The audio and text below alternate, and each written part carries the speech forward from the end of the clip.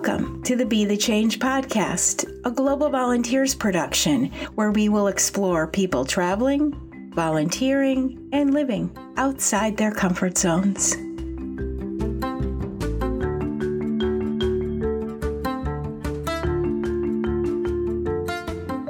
I'm so glad you came back to join me today on the Be the Change podcast. I'm Ruth Curran, and on today's episode, we're going to be talking to volunteers about their standout moments, those moments that stuck in their heads and stayed in their heart. You'll hear stories from all over the world today. These stories really captured my interest, and I really hope they'll capture yours as well.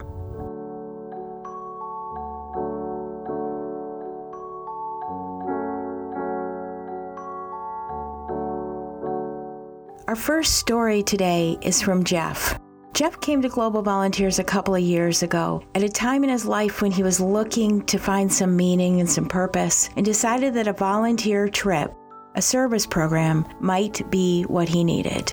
And it turned out that it was. Jeff now leads service programs for Global Volunteers. The standout moment that Jeff talked about, the one that just doesn't get out of his head, happened on a recent trip to Cuba, one where he was the team leader. I do remember one of those very meaningful experiences, and it happened just on this last trip to Cuba in early March. Our community host, our community partner, is a Baptist pastor by the name of Eduardo Gonzalez. And Eduardo was introducing himself, introducing Ciego de Avila, introducing the work projects to the team of Global Volunteers. And he made a statement that has stuck with me ever since he said it. And it meant so much to all of our team members during the course of our experience in Ciego de Avila. He said, "The work projects are just an excuse so that we can make friends."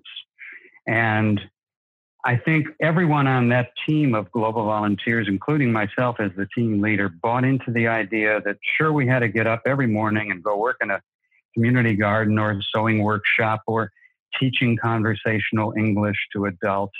But what was really important is we were making friends. And those friendships are something we bring home with us, something that will always be with us, something that will be terribly important if we go back again, because we'll have friends in these parts of the world that would have never thought to have had friends before. So that has stuck with me, and that it was very much a motivation for the work that we do in Cuba and Italy and Montana with the Blackfeet Indians, wherever it may be in the 17 countries around the world that Global Volunteers is active.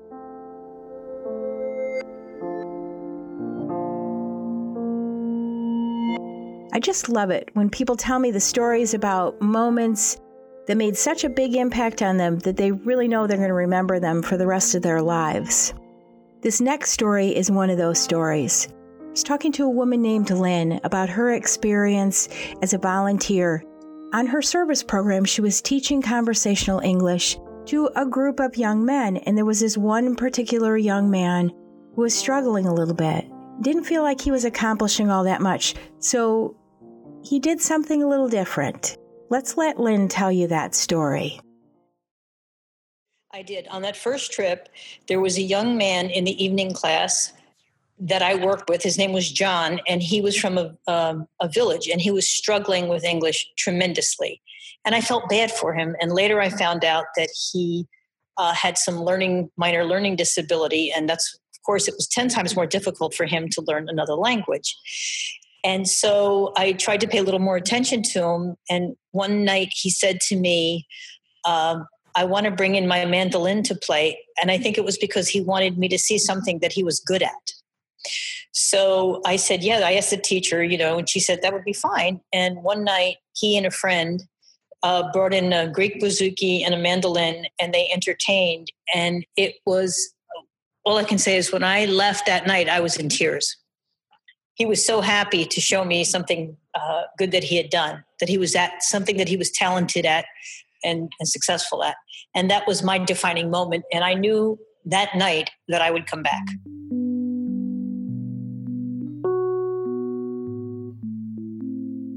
Those standout moments happen at any time, and sometimes they happen when one volunteer is just observing another volunteer interacting with somebody on a work site. It's exactly what happened in this next story.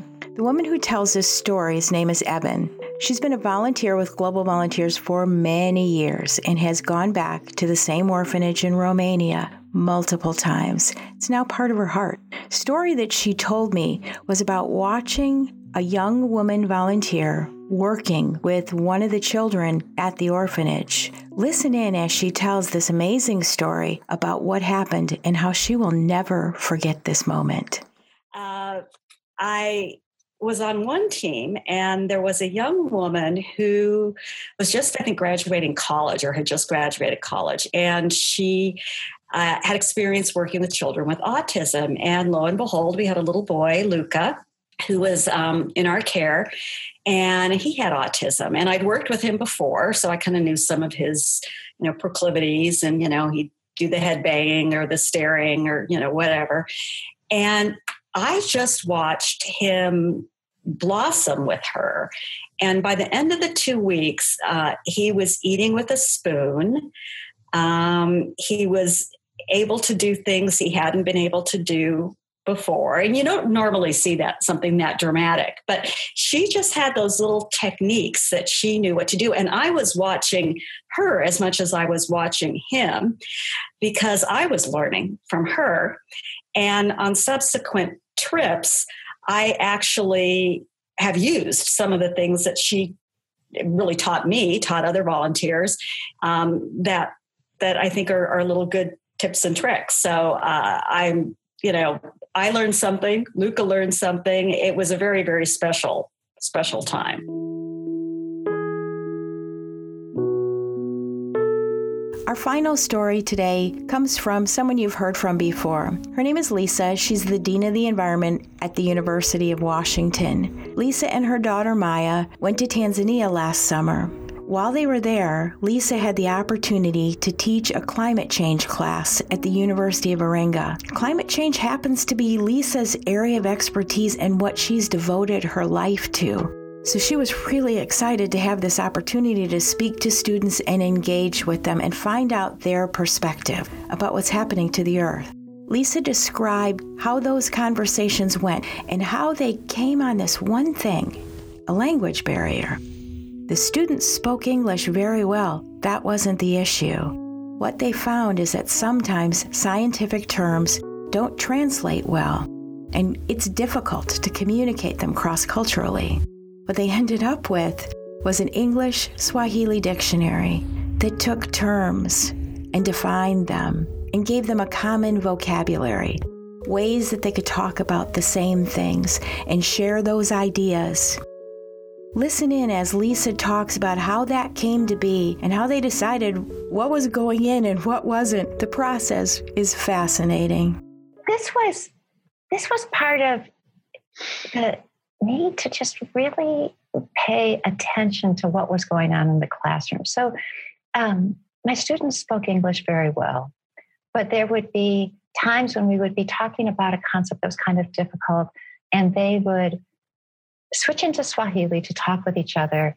And I would notice a kind of furrowed brow, sort of questioning look, and they would be going back and forth. And my sense was that some of what was going on was, how do we understand this concept that we can talk about in English, but then talk about it in Swahili?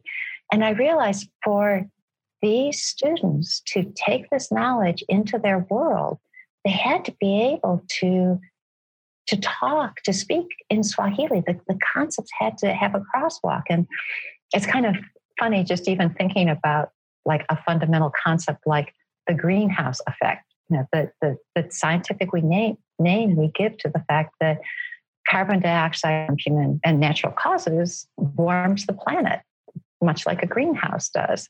Well, there's no greenhouses in a place where you're not trying to keep plants warm.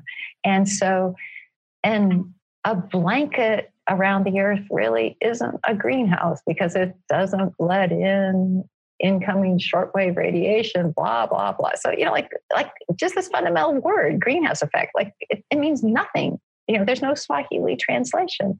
And this was, once again, something that we did very much together. We would keep a running list of where were those English words where getting the Swahili translation right was challenging and very, very important. And it was a really fun part of teaching, because the way we would do it then is we'd identify these words and we'd break into small groups. And it was a little bit like some of those cheesy TV talent competitions where different teams would put their translation up for, applause from the classroom to decide which one was the best translation. And they would, in this fun process, agree which one was the correct translation. And we would capture it. A little side note on that.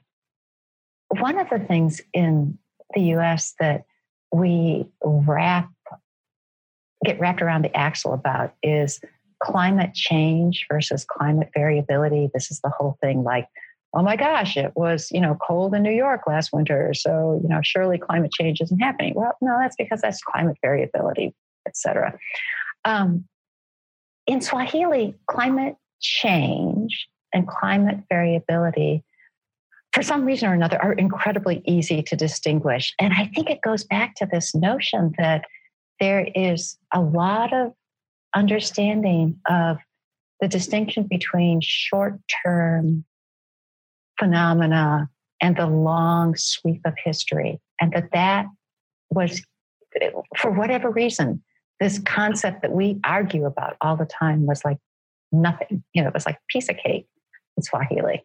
So I think there's something for us to learn from that. It's perspective too. Yeah.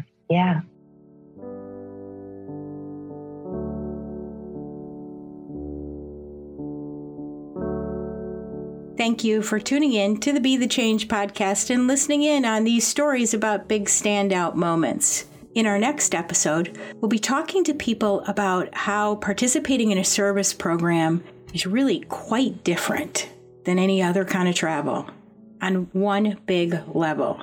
You get that deep dive into a culture, actually get a taste of what it feels like to be a part of a community. Here's a preview of one of those stories that just touched my heart. One of the assignments that we had when we weren't at the school with the students was packaging clothing that the Greeks had donated for the Syrian refugees. That was very inspiring to me because, again, these people don't have much themselves, but yet they feel bad for their neighbors and these people that have to leave because of war. To learn more about anyone featured in today's podcast, go to bethechange.blog and select episode number 3. To learn more about participating in a Global Volunteer Service program, go to www.globalvolunteers.org. See you next time.